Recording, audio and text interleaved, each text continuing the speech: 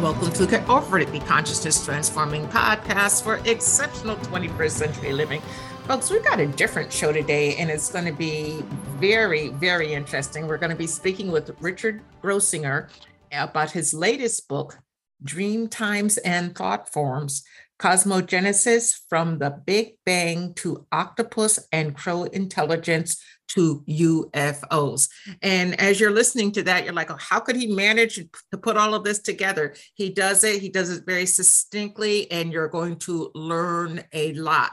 So sit back, relax, enjoy some information, and then afterwards, go get the book because it's a very, very interesting read. The information shared on Get Over It uses intuitive and pragmatic insight to help you shift your consciousness to break through blocks and release energy that is no longer needed. Yes, we're going to help you let go of the BS that is holding you back. But you guys know I always ask that question, are you truly ready to? And by the way, folks, BS is belief system. A bit about me for my new listeners, intuitive since birth. I'm a third generation intuitive with over 3 decades of experience supporting people to break through the blocks along their path. I'm a strategist for personal and professional transformation, revealing cutting edge information that enables you to prosper and thrive. I spent 25 successful years in corporate America as an executive sales professional, and I'm the founder of Healing Visions Ministries and the Northern California Children's Education Network, a 501c3 nonprofit. I provide consultations and healings in all areas of life that heal the mind, body, spirit connection, allowing you to live your very best life. My clients tell me that I keep it real while providing them with accurate information to assist them along their journey as a spirit living a human existence. But they also say, if you really don't want to know, don't ask Monique. My background includes a doctorate in metaphysics, Reiki master teacher, ordained minister, and clinical hypnotherapist. So whether you are stressed, depressed, or possessed, I can help. To find out more about me and the services I offer, go to my website, and that's MoniqueChapman.com. And I invite you to like me on Facebook and follow me on LinkedIn. My guest today, Richard Grossinger, is the curator of Sacred Planet Books at Inner Traditions and the founder and former publisher of North Atlantic Books, He has a PhD in ecological anthropology and has written more than 40 books on alternative medicine, cosmology, embryology, and consciousness, including Dark Pool of Night, Reality and Consciousness, The Night Sky, Soul and Cosmos, and Bottoming Out the Universe. He lives in Bar Harbor, Maine, and you can check him out at his website, and that's richardgrossinger.com, RICHARDGROSSINGER.com. Welcome, Richard. Thank you, Monique. Hey, it's so great to have you here today. With everything that you have done, why this book and why this book now? Okay. Well, it's interesting how if you follow a trail, eventually the trail guides you. Some aspects of this book I've been working on since the 60s in high school, and other aspects have evolved just through going through different layers of things. Mm-hmm. I went through a sequence of books through the 70s, 80s, 90s, into the 2000s on healing, then astronomy, cosmology, then embryology, and then consciousness. And subsequently, I tried to pull the threads together and come to an understanding of the big picture, the bigger picture, that doesn't break it so much down into topics. And it also reflects the fact that beginning in 2008, I began to do, this is more your domain, I began to do a psychic study, and that shifted my whole orientation from a more intellectual viewpoint to a more kind of imaginal and psychic viewpoint. And so this book also represented my joining of Inner Traditions. I was trying to bring my themes together with inner traditions themes. And this book kind of came a bit from a back and forth between the editorial group and the publisher and marketing people and me as to what would come next in my own writing that also matched areas that they were interested in. And I think dream times and thought forms are more what I've been working with, especially thought forms, because if you do psychic work, you're right on the borderline between sort of matter and psyche, or matter and consciousness.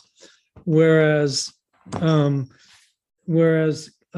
Big Bang, octopus and crow intelligence, and UFOs are topics that I chose to highlight within the book to complement some of the work I was doing, collecting books for Sacred Planet Books. I've been doing that, I guess it's approaching 3 years now. It's maybe 2 2/3 years. After 55 years doing my own publishing company, a lot of them with my wife, Lindy, I joined Inner Traditions just two plus years ago. And since then, I brought in roughly 100 books. Congratulations. And in that process, I've really redefined my own work to myself. And at the same time, kind of opened up a new avenue of publishing for them, somewhat overlapping what they were doing already. And so this book falls in among all that stuff. It reflects elements of Sacred Planet Books. It reflects elements of my past work, and it reflects elements of where I am now, which is like every other human being in this world, trying not only to figure out who and where they are, but to understand kind of our destiny, our nature, our destiny. I think what's sometimes been called the truth mystery, that thing that is kind of the ultimate truth or true self, and yet the mystery, because we're in a realm where it's not revealed. We have to kind of figure it out almost moment to moment as we go. Well, since we are living in such a non-linear world, although a lot of people think that we're living in a linear world, is it easier to connect to that truth mystery being non-linear if we're open, if we expand ourselves and open to that energy? I think so, although, and I take this view in both the Inner Traditions books I did, that it's impossible to escape it. Even the most linear thinking and the most ordinary activities that people do that they think of as like their day jobs are inquiries. You can't get separate of it because you're always creating context. Okay. Now I want to back up a minute because you talked about, the title itself, Dream Times and Thought Forms. So explain to us, so that we're all on the same page, what you consider dream time to be, what you consider a thought form to be, and then we'll take it from there. I took dream times from the Australian Aborigine notion of an interface between the landscape and the perception of the landscape, the kind of phenomenology of the landscape. As I understand it, and there is a particular Australian Aboriginal view of this, which I'm never going to get as an outsider, but as a borrower of it, I would say that the dream time is the point at which we, by our actions, create the landscape that we're in. And it's like a dream in that we dream it, but it isn't a dream that we can escape or wake up from, at least not within the lifetime. And it is a a dream that completely fuses with the world around us. So that one way of looking at this world or even this universe is as the collective dreaming or dream time of all the entities in it, which more approaches, I think, the real complexity of reality than the things that kind of advanced physicists throw out and say, well, this is everything there is. It is only if you don't take into account the forms that appear in consciousness and the fact that there are conscious entities in the universe. In many of my books, I've run through conventional science, meaning physics and biology's explanation for consciousness, and it doesn't ever seem to me as though it's an explanation. And thought forms, it's similar. I got the word thought forms from my own psychic training with John Friedlander, in which we create visualizations that we then activate. And those visualizations, if I think as you train to be able to organize them, begin to shape your reality. And yet I also think that in light of what I said about dream times, that there are collective thought forms in which groups of individuals kind of collaborate to create a reality. And so in the title, Dream Times and Thought Forms, I'm expressing an intention to talk about the ways we create and participate in this reality ourselves. The usual, the more kind of conventional thing is to assume that we bounce around a little bit fortuitously with good and bad luck, and we end up where we do. But the more esoteric view is that all of this represents an agreement that we made in another dimension, in a dimension with more layers or aspects. We made an agreement to participate in this sort of world, and then we brought that agreement in and participated in creating that world. And I think that, in a sense, one could explain the entire world as, I'm repeating what I said earlier, maybe in a slightly different way, a collaboration of all the forms in it. But in that, I would call it even not a reality as much as a probability, because it keeps changing as the individual's contribution to it changes. And at any given moment, there are multiple probabilities that can emerge from this point, but then one of them does. And the other probabilities in John Friedlander's, at least in part, a Sethian, in a Sethian cosmology, those other realities don't entirely disappear. They continue, the unfulfilled probabilities continue to manifest in some other form, and we're vaguely or dimly aware of them. Okay, so when you say they manifest, that would be in a different dimension, so to speak? I guess you could say that. The words sometimes limit it. You could say dimension or plane or frequency. You must run into your own work must go back and forth over this borderline. I'm guessing from your description that what you do, in a sense, is you guide people through their own thought forms into larger views and expressions of themselves that exist at a different frequency or in another dimension. Right, and you help them get there if they're willing to get there.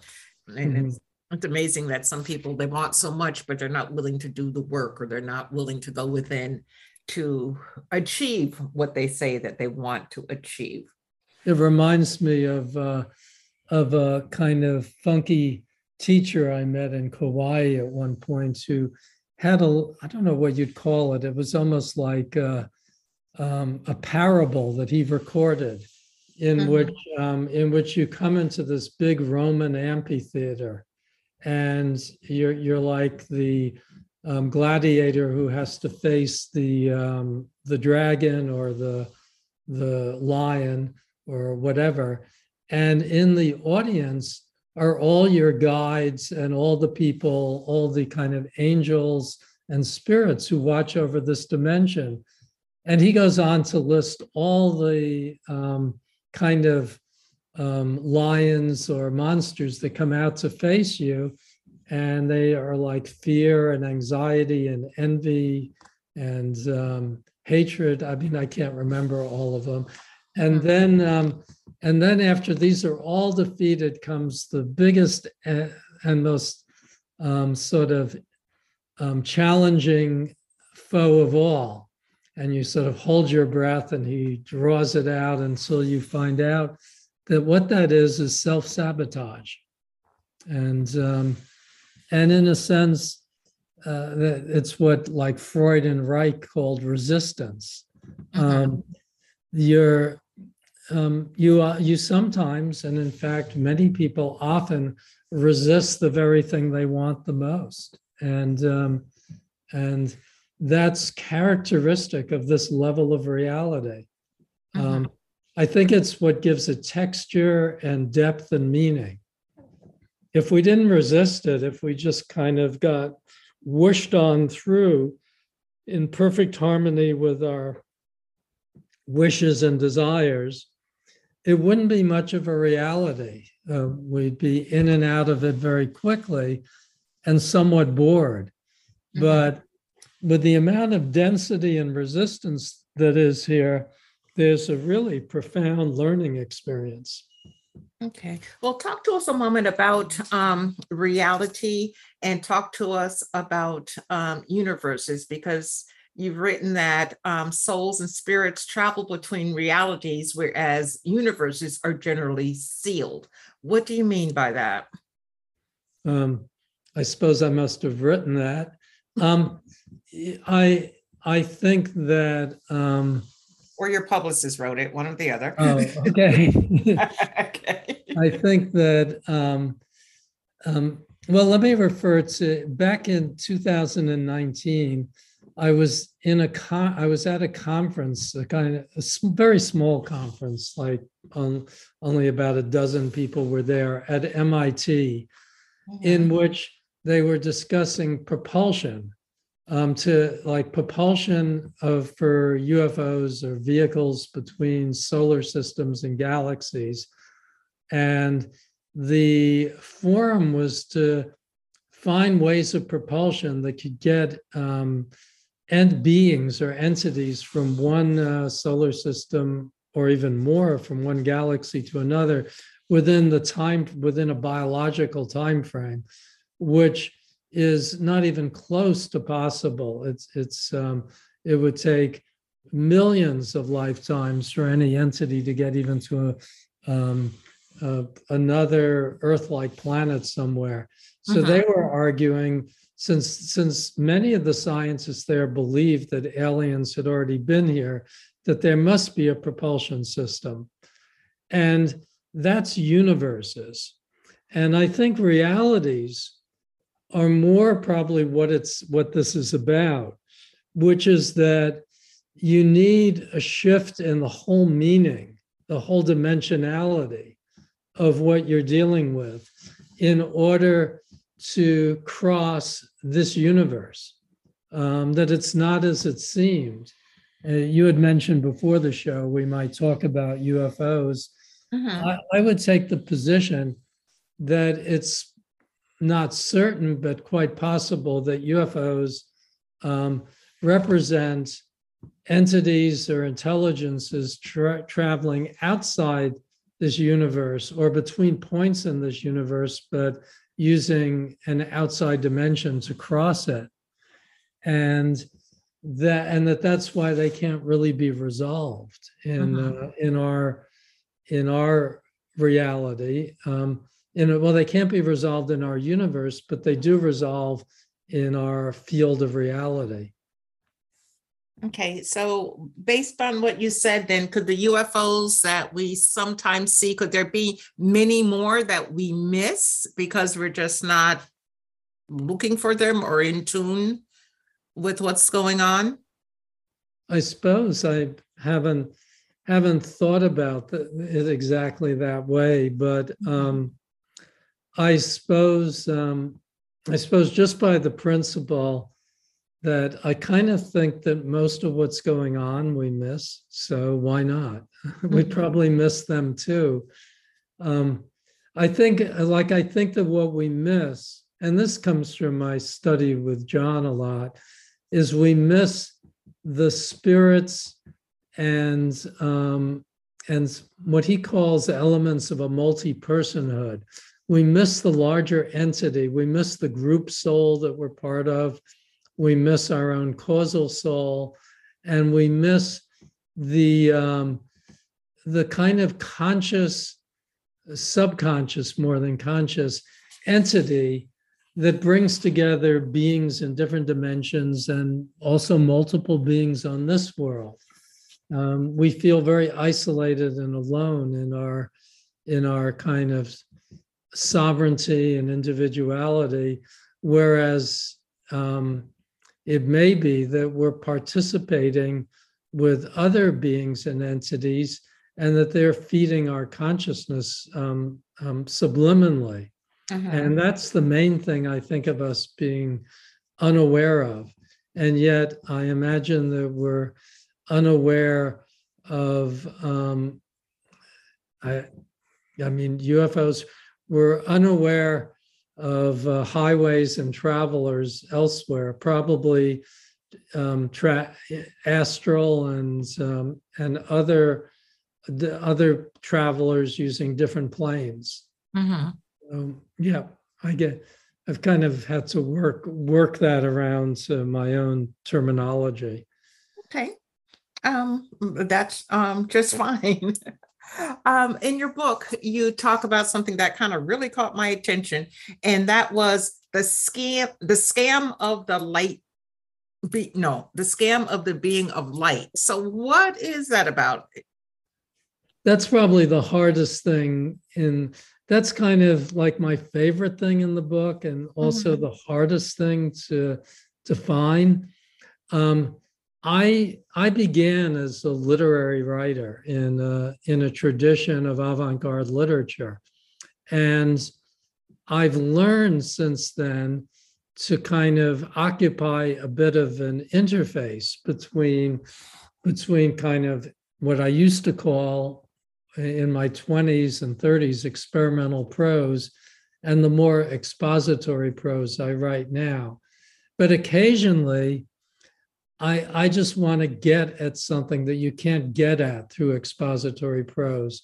So I have a section in this book, which I essentially took out of a journal about a dream, which linked through multiple synchronicities to a whole bunch of ideas. And I called it the dream of the being of light. And it had all the paradoxical elements of a dream in that it's been a while since I've actually thought about this dream or the writing about it. But I remember it starts with an attempt to resolve a scam. Either, I think as a dreamer, you can be caught up in a kind of duality between whether you're the person perpetrating the scam or whether you're trying to expose it. And you end up kind of being both. And that's the sort of dream it is. Eventually, the scam is that this entity called the being of light is really being perpetrated as a fraud, either by me or I'm trying to expose the fraud. It's unclear which. And I go back and forth in my own ambivalence through the dream. And in the process of trying to expose the fraud, I end up kind of getting sucked into the wanting to keep the dream going and wanting to fool my audience, which is really myself as the dreamer. Only I don't think of it that way because there's an audience within the dream that's being fooled by this being of light, which is no more than a kind of carnival doll, a woman dressed up as if to be a being of light. And I use this to kind of pan out into a larger framework of that particular moment. I dreamed this right at the beginning of the pandemic. And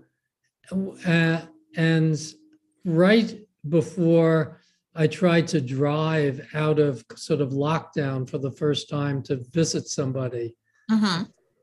I was back in Northern California at that time. You referred to that before the show began. I was driving to Petaluma to visit a friend and author. And at the same time, I was talking to a psychic and astrologer who I've known since the 1970s on the phone. And I was also at the same time dealing with a depression that had gone on for about a year, about 2 years by then. I didn't know that I was nearing the end of it. I didn't think that there would ever be an end. But the pandemic and the sudden lockdown and the whole confusion of, it really confused identity, had kind of put me in a sort of reverberating space between my own depression and the pandemic. And then the dream was very lucid, so it was pushing in. And the psychic astrologer, Elias Lonsdale, and I ended up discussing suicide. My mother, brother, and sister all committed suicide in their 50s and 60s. And I come from the same family, and I've dealt with some of the same demons that they have, but not in the same way. I viewed it more as guidance, that the darkness is guidance. And yet it's a topic I discuss. You can't not be interested in it if your most intimate family members all decide to do that to themselves. Right. Elias was making the argument to me, the fallacy. He was arguing. He always has such great insights. Like when I went into the depression in mid 2018, he said, "You don't get to go from one comfort zone to another." That is, there's a price to pay in between, which is what that was. I was moving from one whole kind of realm of my life to another, to an awakening, but I couldn't do it without passing through the abyss in between. And part of that abyss involved having to see the publishing company that my wife and I started as teenagers and developed be taken over by a hostile coup and sort of vandalized and ruined. And that had happened right before the pandemic began. So all of this was underlying the dream and my thoughts at the time.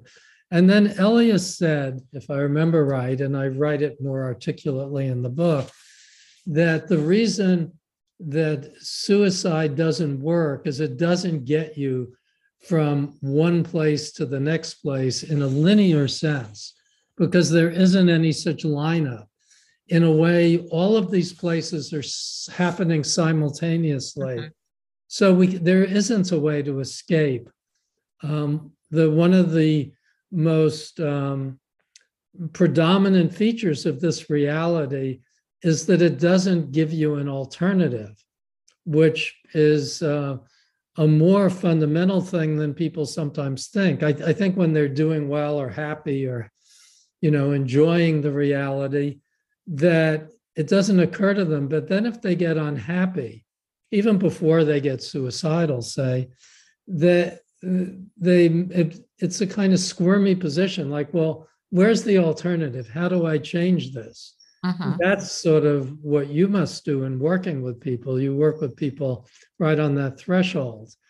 And I think when the person comes to the existential decision of whether to try and leave this place, and in the case of my brother and sister, my brother in 2005 and my sister in 2016, I talked to them up to the last day.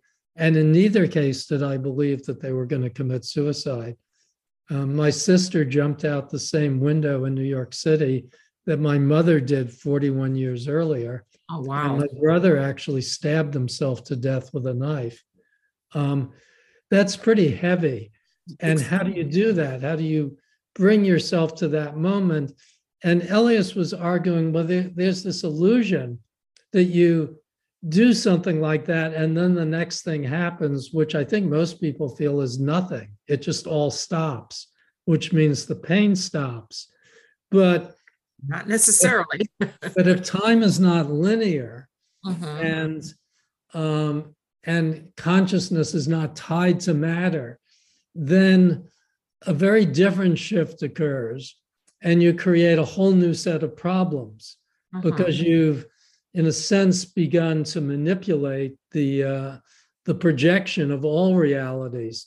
And then that's a little bit like the dream, in which I don't realize whether I'm the perpetrator or the victim of the scam, and how I'm gonna either keep it going or get out of it.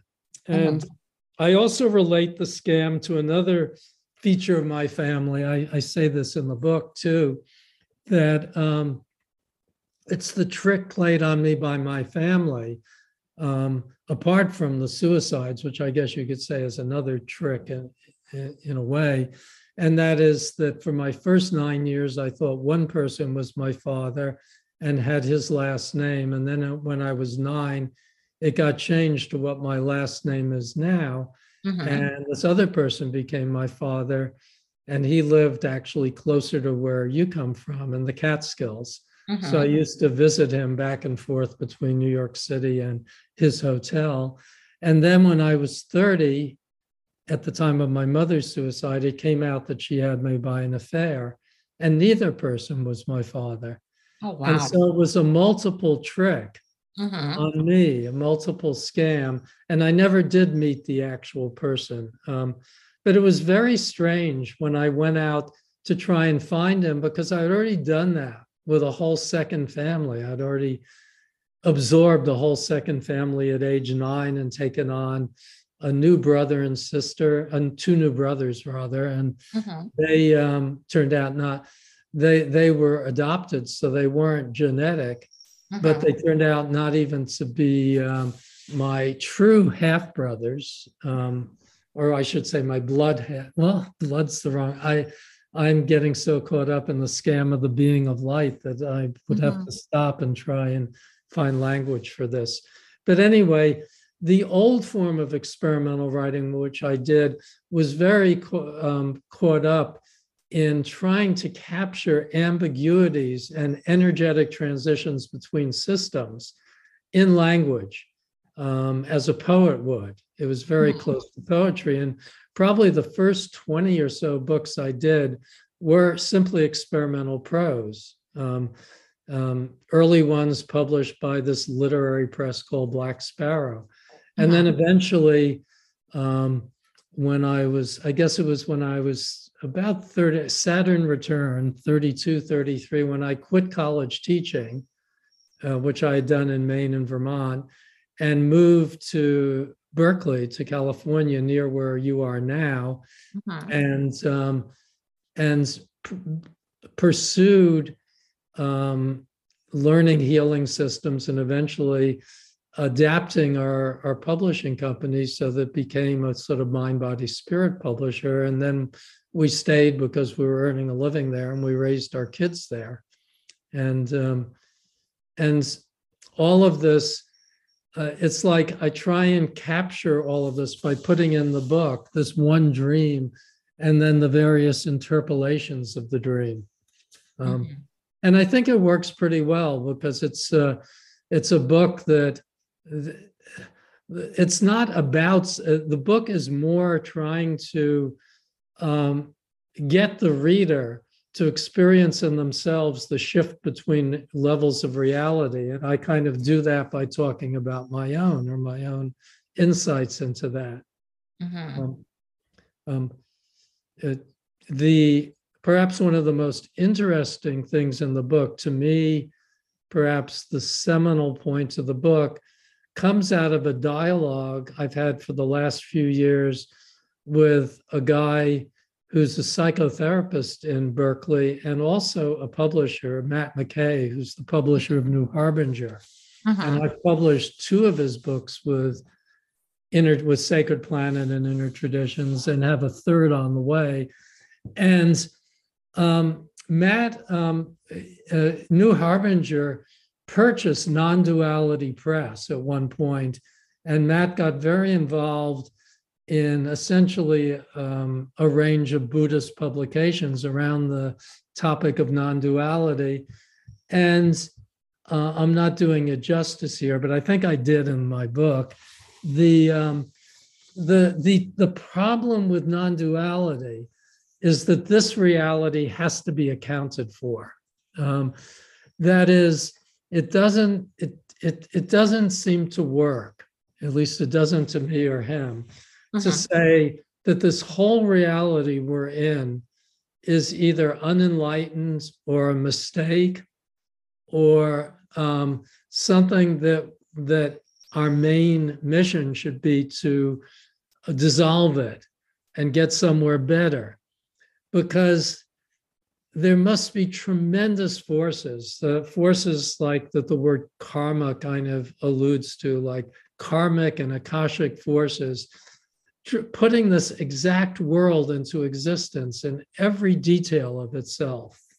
And that this world seems to require that it be inhabited fully, so that you can have at one seeming extreme a yogi or a lama performing operations which raise them up through the levels of this world to the brink of another world, but you have somebody else working in the street with a drill trying to get down to the sewer system, or somebody driving a truck across country, and they are just as much participating in the psycho-spiritual vibration. And that's and that seems to me the essential nature of it. And it's a primary theme through both of those books. I in no way mean to challenge Buddhism, because it's, for one, it's the most sophisticated description of reality and practice that we have. It's more that the way it gets interpreted and practiced leads to a kind of trashing of this reality or a demotion of this reality. And that's a dialogue Matt and I have been having for about 2.5 years now. And it very deeply informed my writing in this book. And I kind of did sweeps to go out from there and capture things like UFOs and octopuses and crows and water and crystals and all sorts of things. The book very much felt to me like almost like a collection of treasures. You know, when I did my first, this is, I think, the 4th or 5th podcast I've done on it. And the first one was maybe 2 or 3 months ago. And what came up immediately for me and for the interviewer was the fact that this book is weird. It feels as though it was written in a spell. So when I tried to read it before the interview, I was appalled because it wasn't that I didn't understand what I was saying. I couldn't get into the rhythm of it. It was like a jazz that I couldn't pick up. Mm-hmm. And then the moment I picked it up, I thought it was remarkable and really strange and weird. And the interviewer had exactly the same perception. He started to read the book and was kind of felt outside it and like he didn't understand it. And then he suddenly got it and it became completely interesting to him. Mm-hmm. And in that sense, it's not that I would call it channeled in the sense, and you see, I wrote about this right at the beginning. Yes. Because when the publicity department of InterTradition sent out copies, they made a galley and I sent it out. I kind of got a little perversely creative and sent it to pretty much every email address I could find on in my inbox and in my inbox file going back like 10 years just to see what would happen. And I obviously got somebody who didn't like my work because he wrote the scathing critique of it.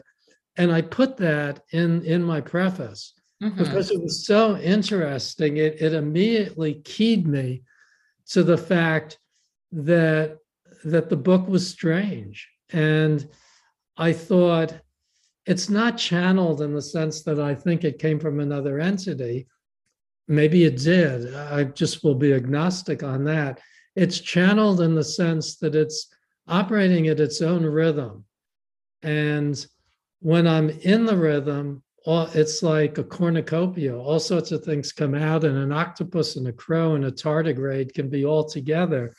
And when I leave the frequency, it seems somewhat amorphous and fragmented, and I don't hear the music. So it's a little bit reminiscent of the experimental prose I did early on, where I would read it. I'd get invited to read it. This is like mostly in the 70s at colleges. And either myself or as part of a poetry reading, people didn't even know it wasn't poetry. It was prose with poetry like rhythms. And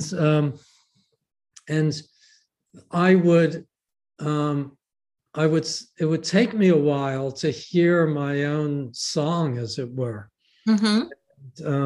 Yeah, well, I completely agree with that, because when I was first reading it, I'm like, okay, where's this going? And, as a reviewer of books, sometimes you skim, sometimes you read. And the way that I choose a book is I'll randomly open to 3 different pages and read the rest of the chapter. And me too, yeah. Yeah, the first one the first part that I opened is like, okay, well, this isn't making sense to me. But as I got to the second section that I opened, I'm like, oh, okay, now I get it. So it allows your subconscious mind, or at least my subconscious mind, to think about it and not accept or reject, but just to absorb the information. So I think you did a great job there. But, Richard, our time is almost up. Give us a pearl of wisdom that you would love to share with our audience today. Time has gone so quickly. Oh, wow. What would I say? I